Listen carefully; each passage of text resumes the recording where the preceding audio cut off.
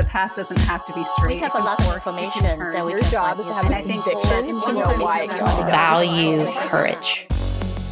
Hey everyone, I'm Sue Robinson. And I'm Vanessa Alava. And this is the We Get Real AF podcast, a safe and inclusive place where we redefine feminism and bridge cultural gaps with each episode. We talk with female leaders about things that matter to you most: your health, finances, raising kids, building your career, everyday life, and so much more. Plus, we take a look at how emerging tech and science are shaping our future. Not a coder or a rocket scientist, neither are we. We will spark your curiosity and give you practical advice for living your best life in a world that's changing at lightning speed. Let's learn together. Join us every Tuesday for smart, real, and relatable conversations. And subscribe, rate, and comment wherever you listen to your favorite podcasts. You can also find at We Get Real AF across all social media platforms for exclusive online video content. So grab a coffee, set your intentions, and let's dive in. Well, we are back again today with Liz Cormier-May, CEO of Mamagen, a women's health technology company, and we are talking about how to navigate the holidays if you have someone in your life who is really struggling. That could be financial struggles that someone's going through, career struggles, marriage struggles, or health struggles. Those can really, really change an experience over the holiday season for people, and we want to be sensitive to that and know how we can support folks in those kinds of situations. So Liz, what are your thoughts and how can we navigate those kinds of realities for our friends and loved ones? Yeah, I mean, this is a really hard topic because everybody has such different needs and emotions when it comes time for the holidays.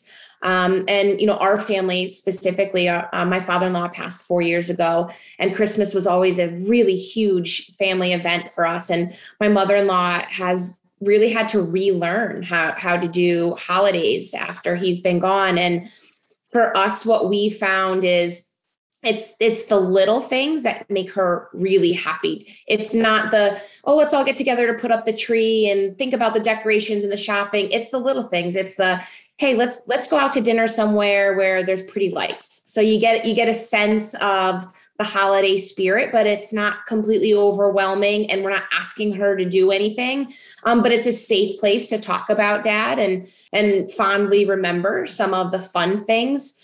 So for us, that has worked. In general, I would say people who struggle during the holidays don't need constant reminders of why they're struggling. They just need support. And that means maybe not talking about it, maybe not thinking about all of the things that have to be done to prepare for a holiday, but taking a little bit of time to do something normal, whether it's go over, sit down, watch a movie, talk about high school, go to dinner, see a show, right? Something that can take their mind off of all of the pain that comes around this time of year. And that's a really hard ask of people, right? Because we're all so busy, because we're all trying to get our own self together and squared away for the holidays. And that's extra time and extra effort. But man, it's just such an important use of time because you can't make somebody happy by getting all that holiday stuff done, but you can really make them happy by taking just a moment. Is it appropriate to maybe even just ask somebody, how can I best love you? How can I best support you during this time?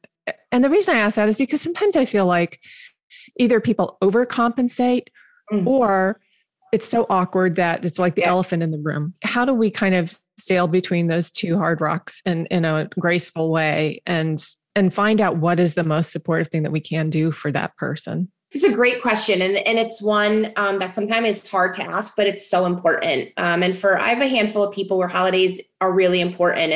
And in the beginning, I didn't ask the question. And I felt like it was hard for me to even know if I was making a difference. Like, is what we're doing helpful? Is it not? And so I started to ask the question, and not nearly as eloquently as you just did, but more, I think, how do I love you during this time of year is a wonderful way to ask the question. I was far more clumsy about it and just said, I don't know how to be a good friend or a good daughter-in-law right now. And I don't want to something I'm doing to make it harder for you when in my head, I think it's making it better. So I think asking the question is hugely important. And one, it opens up, it takes that weirdness away, right? Because it's addressed, the Band-Aid's ripped off, and it gives them a safe place to tell you what they need. And then an opportunity for you to really actively hear it. I love that you said that because it can be so hard. And I was thinking the exact same things too when you brought up the question, because it's like, it feels like this, you say elephant in the room, but it's a weight, right? Mm-hmm. And if you're feeling it, more than likely they're feeling it too. So literally, like, however it comes out, I am the same way. I am just like however it falls out of my mouth, and I'm trying to be as gentle as I can, but to really just get it out there that, you are thinking of them and you're trying to do your best by them. However, that is easier said than done, to really put yourself out there, because it taps into vulnerability. Yes, so for those people who struggle with awkward situations, what are some signs that you can look for? Because you don't want to cover it up, right? If this person that you're with, or groups of people that you might be with, are struggling and they don't want to cover it up and they want to talk, what are some signs we can look for? And on the opposite end, like maybe they don't want to concentrate on the things that have been bogging them down or whatever it is, and they want to focus on something else, whether it be the holidays or whether it be a movie or whether it be making something in the kitchen. Yeah, I find that for the people who really struggle during the holidays and don't really want to embrace it because it's too painful, I find they withdraw. Withdrawal is really kind of the hallmark sign for me, is that it's a change in behavior. Maybe they don't respond to your text right away. Maybe they don't pick up your phone calls. Maybe they don't want to go and do anything when normally the rest of the year, they love to go out and do these things. So withdrawal, I think, is definitely one of the things to look for. And, on the other side, for people who do want to talk about it, I think the best thing we can do, and I'm no expert on this, I'm learning just as everybody else does, but I found the best thing we could do is just listen. Not always, they're not looking for advice normally. They're not looking for even tools to change the outcome. They just want to be able to say it. And the act of saying it often is therapeutic. And they want somebody they love to receive the message. Maybe not take that receival and turn it into an action, just receive it. And that, I'll tell you, sometimes that's hard for me because I'm a doer. And so it's not always easy for me to hear somebody I love in pain and not offer a solution. But oftentimes I found a solution isn't what they're looking for. That is so true. I think as women, we're fixers. We want to fix things. We're nurturers. And if it's somebody who's close to our heart, we want to take that pain away from them. And that's not always something that's possible for us to do or what they really need us to do. You mentioned something that I thought was pretty key. And that was people who are struggling sometimes tend to withdraw. And this taps into mental health. The holidays can be a time where people really do go into depression. Are there warning signs or things that as loved ones, we can at least be kind of watching for red flags that maybe this is turning into a depression? And then how do you address that? I think when the people we love that are closest to us, there are so many intangibles that I think are signs of even just being sad, maybe not even depression, but sad or uncomfortable or wishing that they were somewhere else or in a different time and place. And those signs are, I think, sometimes they're the most obvious and the most subtle at the same time. And it could be, I know, in my circle, I have one girlfriend that holidays are really hard for, and she stops giving hugs. She just won't, she doesn't hug. And I don't think she does it on purpose. I don't think it's a deliberate action, but I know that is the start to her being really sad this time of year. So the little things, the things that feel different, even if at first you're like, something about that interaction felt weird and you have to think about it. For me, I found that it's mostly the little things, a change in the way somebody normally behaves. And once I started paying attention to the people I love that do that, I also started to pay attention to myself. And I'll tell you, I do the same exact thing. When something something triggers a sad moment or time or place for me, and I notice I stand different, I speak differently, I speak far less. So those subtle changes in the way the people you love normally behave, I think, are the most important tell signs, if you will. Just pay attention and be really mindful, right? Especially at this time of year, we get so distracted and so busy and we're rushing. And it's really, really important to be extra observant and extra Pay attention to those small things. Exactly. And women are really good at picking up the small things. That's one of our superhero powers, right? So even if you feel it, you may not be able to put your finger on it, but you feel that subtle difference. Think about that. Paying attention and listening and not feeling that you need to fix or come up with any type of solution for anyone. Those are the biggest takeaways, and just being a friend and a family member to whomever needs it. So that's right. Yeah. Thank you so much, Liz. This has been great. Oh, thank you.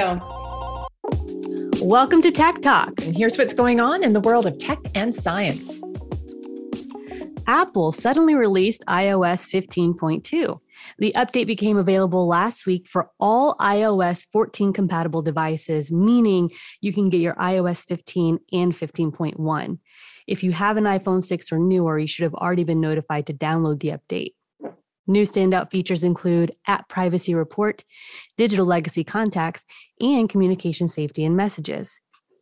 App Privacy Report can be enabled by accessing the Settings menu on your phone.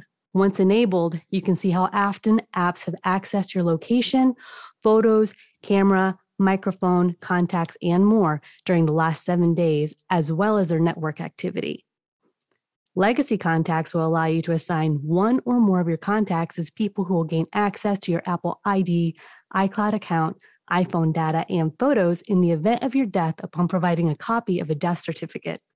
Communication Safety and Messages is meant to offer parents peace of mind by enabling the feature on their child's device. The Messages app will be able to detect nudity in text messages sent or received, and will also blur the image before giving the child choices for next steps.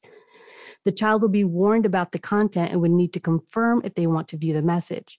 They will also be given the option to contact a guardian through text. However, parents and guardians will not be alerted via automatic notification. According to several patents granted to Amazon recently, its Ring division could see a future where networks of its doorbell cameras identify quote unquote suspicious people by recognizing their faces, retinas, skin texture, gait, voice, and even odor. Amazon has recently been granted 17 patents that mention facial recognition. You can see all of their patents online. It has biometric identification technology. The patents depict a world where all the Ring cameras in a neighborhood work together to create composite images of people who might be considered suspicious. If those suspicious characters appear on camera, all the doors on a house would lock and property owners would get alerts if anyone moves a package left on the doorstep. News out of Canada. Police in Canada have warned that thieves are using Apple AirTags to track luxury cars before stealing them. A Canadian regional police department said in a statement Thursday that since September, officers had investigated 5 incidents in which suspects placed AirTags in out-of-sight areas in high-end vehicles while they were parked in public places. The thieves then tracked the target vehicles to their owners' homes, broke into them, and stole them. Apple released AirTags in April 2021, touting them as a handy Bluetooth device for owners to tag and track their belongings. Police advise vehicle owners to inspect your vehicle regularly and call police if you notice any suspicious potential tracking devices. Well, Nike has announced the acquisition of RTFKT, which is a company that makes digital sneakers. It's the latest sign that the Nike Corporation sees enormous financial potential in the new immersive reality known as the metaverse. RTFKT makes digital collectibles that can be inserted into virtual worlds and video games. The acquisition could accelerate the long-anticipated launch of CryptoKicks, which are Nike virtual sneakers. But critics question the value of digital sneakers, especially for a company that's historically focused on meeting the needs of elite athletes. Nike has made 6 acquisitions since 2018, including companies that do work around machine learning, predictive analytics, and digital shopping. And that is your tech news for this week. Hey there, we hope you're enjoying the show. Do you work for a company or brand that wants to empower women? We're looking for sponsors for the We Get Real AF podcast. Reach out to us at wegetrealaf@gmail.com for more information. You can also show your support by finding the We Get Real AF podcast at ifundwomen.com. We have patron exclusives waiting just for you. Thanks for listening.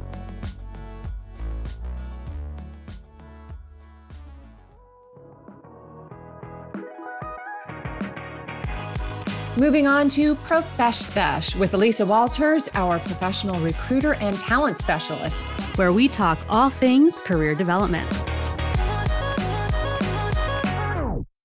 Well, looking for a new job is a lot like looking for a new romantic relationship. Typically, both parties are doing a lot of research on each other. And if you're the job seeker, there are a lot of websites out there that purport to tell you the happiest places to work, the best companies to work for, all the wonderful things. But who's vetting those websites and how do you know which ones you can really rely on? Elisa, give us some guidance on how to do this. Yeah. So there's a lot of companies out there that provide surveys to companies. So, and I'm sure as an employee, you have been asked at some point in your career to fill out a company survey, asking you what's working, what's not. So they actually do use those for data and to collect that data. I think that, we see so many articles, and Forbes released one recently, and comparably, they released another. So they have companies that they work with. Forbes was reporting on a PwC, PricewaterhouseCoopers survey that was initiated. When they conduct these surveys, they are really assessing workplace environment, pay, benefits, company goals, how a company invests into their employee careers. So all of those specific things that are, the right off the top of your head, important things that you ask and, that are important to you when you're looking for a job. These surveys, we see lists, the top 10 companies. The one that I have seen on so many different lists is Microsoft. Microsoft seems to be a really good company for employees. But I think that it does beg the question. You're collecting this data and you're reporting on these companies based on this data.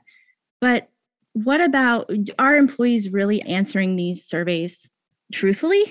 I have some insight into a large organization that was listed on one of these happiest places to work, that attrition has been so high and people are leaving left and right. So is it people leaving because of the choices in their personal life, or what is it? Because I think it's really important to take all of these surveys with a grain of salt. And that might be an unpopular opinion, but I think that you really have to do your own research and your own diligence to understand and to dig into a company's benefits and how long employees have been there. I think you have to do that homework on your own and come up with your own assessment.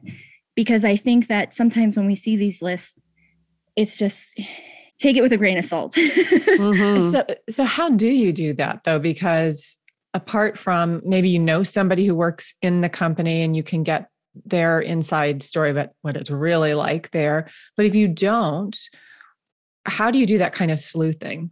I like Glassdoor. Out of all of the big companies out there, Glassdoor has really created a foundation where a potential employee can really get an insight into what it might look like at a company. But I do think that if you're using Glassdoor, you really have to look at the reviews. Find current employees. Past employee may write a really bad review, but then the company has really good glowing reviews. So you want to take that with a grain of salt because that person may have been disgruntled. Perhaps they were fired. You don't know the story behind that, but I think you need to do your own data. So if there's 10 positive reviews that our current employees are saying, this is a great place to work. They really care about their employees. They really invest into an employer and in their people and their growth and development, then I think that is something you can really use as adding to the pro list of that company. Glassdoor also has something which I wasn't aware of until now called Company Compare. So you can do side-by-side reviews of companies. So if you're looking at two big tech companies that could be rivals, you can do a side-by-side comparison of the company, their benefits, their values, the company history, who the top competitors are, what the financial outlook looks like for that company. Financial outlook is important because you want to see, are they going to be able to sign your paycheck every week, vacation policy, other benefits that are important to you when you come into a company. Do they offer reimbursement for education that can help you continuing to evolve from an education standpoint so you can be more of an asset to the company? And then it comes down to, if you do have an interview with that company, asking those right questions, right? We did a whole episode on the questions you should be asking in an interview. Ask the person that's interviewing how long they've been with the company, the last big achievement that's been celebrated, what the dress code's like. Does the company offer activities for an employee if that's important to you? What's been that person's department's biggest challenge in the last year? How was it rectified? How was it solved? So you have to be your own detective here. You have to, or journalist, and really put together the story and what it looks like for you. I completely agree with you. Glassdoor is great. And that feature with the comparison side by side, that's brilliant. And obviously, as we know with reviews, to your point about the disgruntled employee, there's something to be said for both sides, right? Because you can have somebody on there saying, this is actually an amazing company, or on the flip side, stay away. Stay away, because those people that are commenting about how good it is are higher ups trying to hire and recoup. I want to also call out, and we've mentioned this before, your network is so important.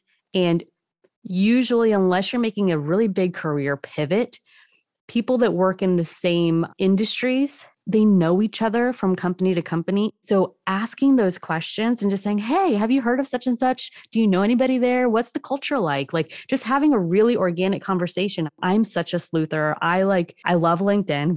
We've talked about LinkedIn several times. Again, LinkedIn, we're here. Going through your network, clicking on people that might work in the same type of company, whether it be a tech company, a med company, whatever it is, and then seeing who they know at other companies. I mean, really take the time to do the research. They might have some intel. And if they don't, they could say, you know what? I don't know, but I can call up my friend and ask, or I have a friend of a friend. There's power in your network, and don't devalue that.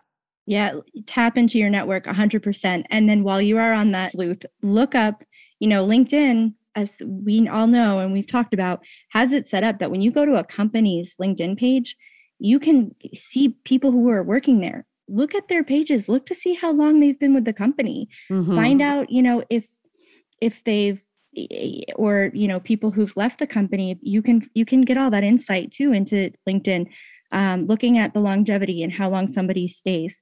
I also think you need to do your research on the CEO and find out any news about the CEO, what people have to say about that person. Because we all know, for lack of a better term, shit flows downhill. And if you have a bad leader, that's going to have a huge impact on company culture. So you want to make sure that you're stepping into an organization that has great leadership. Mm-hmm. Absolutely.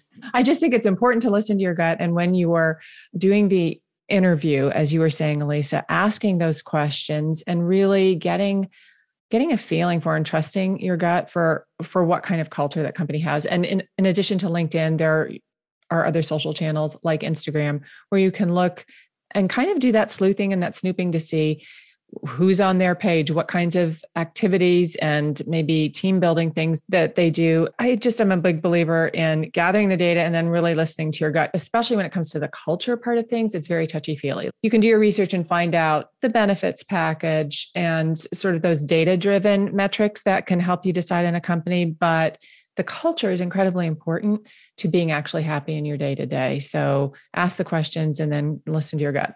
Elisa, would it be too cheeky to ask an employer who you may potentially be in an interview with, who has this glowing review and is featured on a curated list of happiest places to work, how they compare to that listing? How can you frame a question around how valid it is? I think it would be like, oh, hey, I also noticed, I read an article that you had received all these accolades. That's awesome. I bet, the people who work for you are really excited that they have that great leadership. And I think seeing how they react to that, maybe it's getting their initial reaction and maybe you can poke some holes. I think it's always worth, because it also shows you're doing your research on them.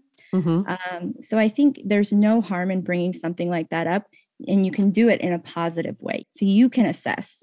And to Sue's point of your gut instinct, if you're getting a weird gut reaction off of how they respond, you might want to do a gut check on whether or not it's the right place.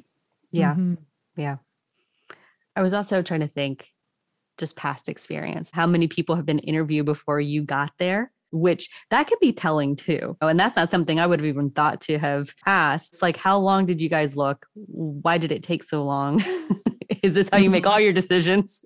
And I also think it's so important to really ask those questions around the team that you're going to be on, because if it's a small company, you can kind of get a read on the whole organization. But if it's a huge company, there may be great departments and really awful departments. So I think it's important to really focus on the people you're going to be spending your 40 hours a week with, and trying to get a vibe for how you'll get along with them, because that is huge in your job satisfaction. Agreed. Thank you so much, Elisa. Yeah, thank you. All right, time for Anything Goes, where we talk just about anything. We just want to take a moment to thank all of you wonderful listeners for joining us this year. It's been a great year for the We Get Real AF podcast and our production company, Mic Drop Creative. And we wanted to give you a heads up that we will not be releasing an episode on December 28th. We're giving everybody on our team and all of our listeners a chance to just celebrate and savor the season with your loved ones. We're so grateful for all of the support, all of the listeners, and for just engaging with us this year. It's been a big one for Sue and me, and we're just so eternally grateful. And we're excited for big things to come in 2022 for everyone. So happy holidays, Merry Christmas, Happy New Year. And yes, enjoy and be present this holiday season.